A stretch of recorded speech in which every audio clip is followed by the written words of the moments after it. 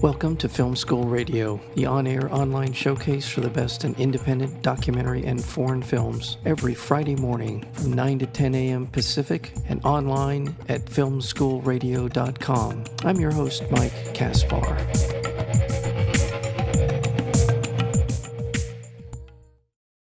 Cold, empty bed, springs hard as lead, feel like old Ned, wish I was dead. All through my life, I've been so black and blue. Never have I heard the song sung in such a way that had so much meaning. And that's because of this documentary film called Louis Armstrong, Black and Blues. Beautiful documentary film about him and his life and his influence and who he was as a person, as an artist. We're so fortunate to have with us today the director, and that would be Sasha Jenkins. Sasha, welcome to Film School Radio. Thanks for having me. Happy to be here. Why a documentary about Louis Armstrong now, and how did you get involved in this particular project? Well, the friendly people over at Imagine Entertainment reached out to me with the opportunity. I didn't know that much about Armstrong.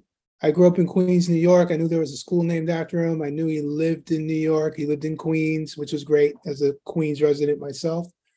But I didn't really know that much about him. And, I grew up a fan of hip hop. And so when I was coming up, Public Enemy was a thing, and sort of Black consciousness and identity was a thing. And I was trying to figure out who I was. And Armstrong, based on what people told me, not based on what I knew, was someone who wasn't savory, was someone who was a sellout or, a minstrel, or, this is how it was sold to me. And it was easy to sort of connect that with images of his eyes bugging out or him making certain facial expressions.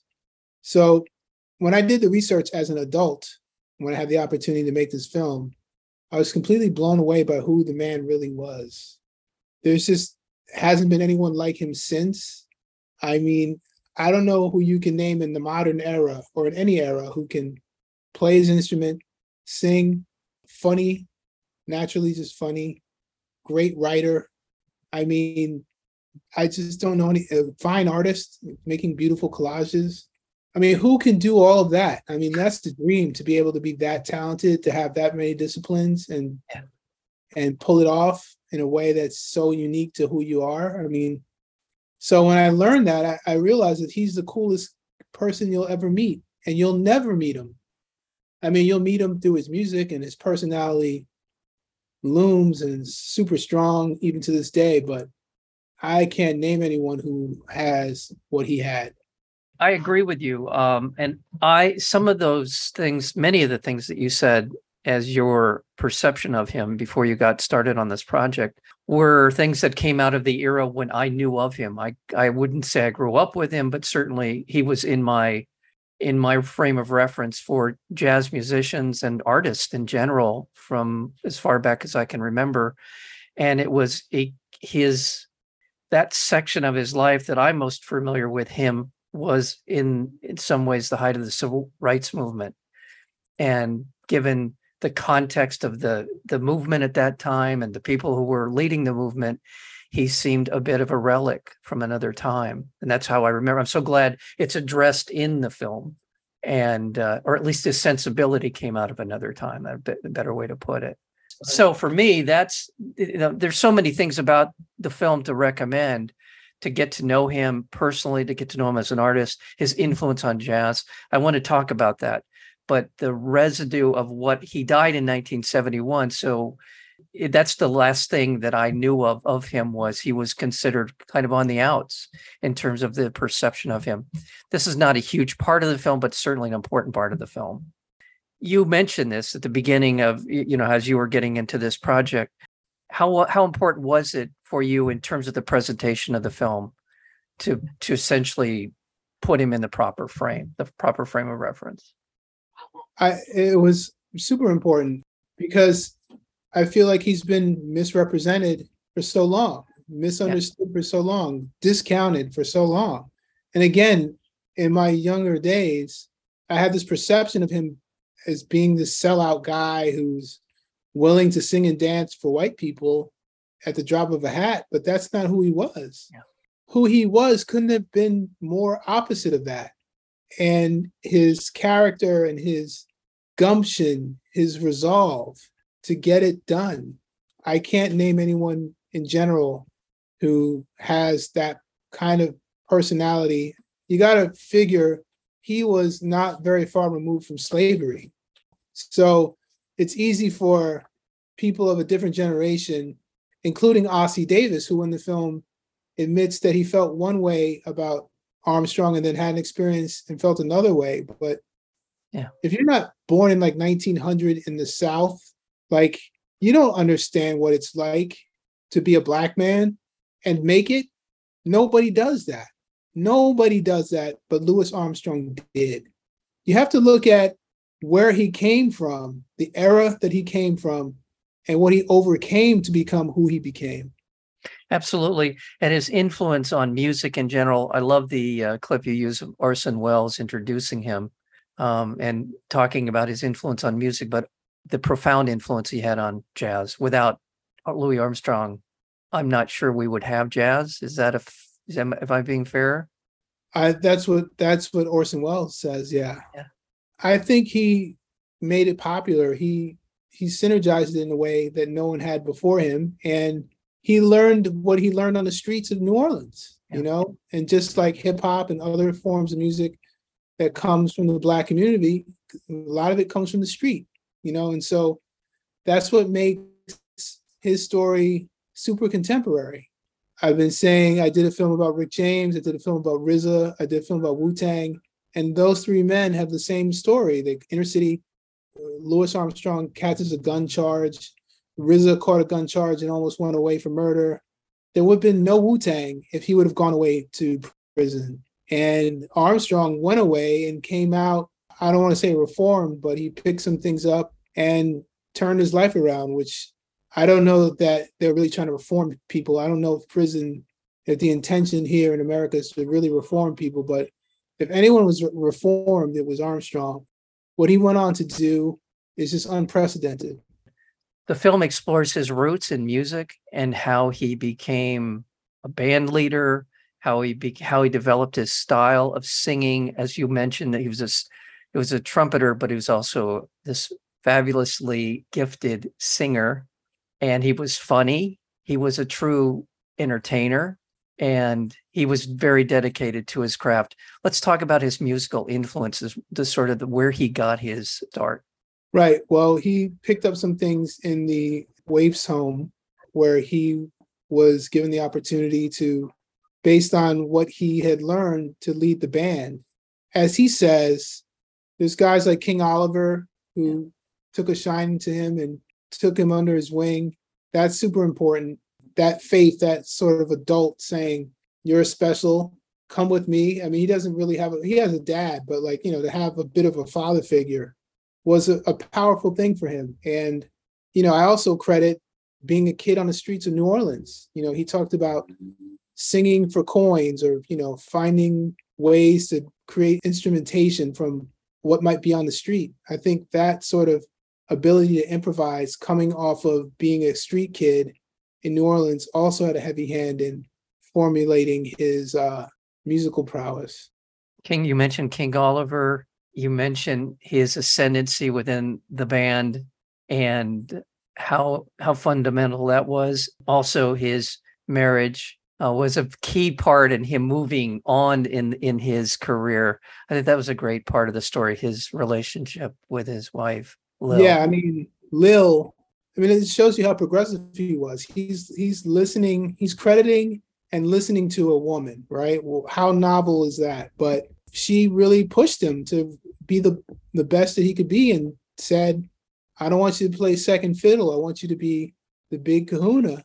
And he, in his loyalty to Joe, Mr. Joe, as he called him, he's like, no, I'm going to play my position. And she's like, well, if you want to be in position with me, you're going to have to step out and step up. And he did. He could have been a sideman for how much longer, who knows? But he really listened to the world. He listened to his surroundings. He took advice from all kinds of people and made some pretty sound decisions. He developed this ability to be able to take the blatant racism that he was subjected to and was able to see, I guess, I don't know if this is the right way to put it, but see he had a greater goal. He didn't allow it to take him down. I call it psychological or emotional jujitsu. He's very tactical in his moves and super advanced for the time, because as a Black man, all the things that America would throw at you, anyone would understand flying off the handle and getting really pissed off and maybe even doing something rash to either defend yourself or to defend your honor. And he found a way to maintain his honor, keep his head cool, and get it done. There's that example of him going back to New Orleans and being introduced. He was going to be introduced by this guy who happened to be white. In the 11th hour, the guy said he can't do it. He can't introduce Armstrong because he's an N-word. He's Black. He's not going to do it. So Armstrong just said, okay. And he went out and introduced himself. And when he played his first note, everybody went nuts. So someone might have been completely defeated and deflated by that. Someone might have lunged at the guy. Who knows? Armstrong took matters into his own hands, took control of the crowd, and did what he does best. I think that's a universal message for anyone who's listening, and an inspirational message for anyone who's listening. Two places that were extremely important to him, New Orleans and Chicago, they became a big part of his story. Before I ask you about those two places that he spent a lot of time and the influences they had on him, I also really want to touch on this very important part, which is he was a superb musician. The things he could do with a trumpet were spectacular, and amongst his peers, he was regarded as the best. Is that a fair statement about him during that? Oh, yeah. I mean, Mr. Marsalis talks about how when he was a kid, based on his perception of Armstrong, he didn't want to listen to it, wasn't really into it. And then he said his father urged him to check him out. His father said, why don't you try to play what he plays? And he said, in that moment when I sat down and really listened to it, I realized that, like, this guy's the man. He's on another level. So when you have someone like Marsalis in the modern era who can contextualize why this guy is the man and talk about his musical innovations, I mean, it's just undeniable. It's easy to sort of, in the modern era where people rely so much on technology to make music, which there's nothing wrong with that. But when you're talking about from scratch, homemade, just you and your instrument kind of music making, Armstrong is unparalleled in terms of how tall he was. I'll remind our listeners we're speaking with Sacha Jenkins. He is the director of the film Louis Armstrong, Black and Blues, and it is going to be out on Apple TV Plus on October 28th. But just the last minute or so that I have with you, I just also want to talk about the style in which the story is told. You use what you described earlier as one of Louis Armstrong's passions, which was the collage and his ability to create these wonderful images from it. The film is told very much in that style, and it's a beautiful thing to watch how the film unfolds and how you tell this story. So was that always your inspiration was that? Is that? Yeah, I mean, when I learned about his collage work, I was completely floored by it. And, you know, he did this for himself, right? He was making these collages. He wasn't trying to do exhibitions or show the world. He was doing it for his own enjoyment and his own satisfaction. So it was a real window into his personality, what brought him joy. So we figured that if there was a way to sort of bring that to life, it would bring you closer to his personality and what brought him joy and how he saw the world. So Hector Arias, who works on, I try to get him to work on all my films, is just a brilliant individual, much like Armstrong in many ways, super creative. I don't know where he gets it from, but it turned out pretty good, I think. It turned out fantastic. It's a beautiful film to watch. And I love spending time with Louis Armstrong. I love spending time in his world, and to see it play out so artistically. And great job in terms of the film. And also thank you for, as I said when we started our conversation, for putting Louis Armstrong where he belongs in my mind, and certainly will for anyone who sees this film. So congratulations, Sacha Jenkins, on that, working with Imagine and your wonderful creative team that you have with you. So thank you so much. Thank you, Mike.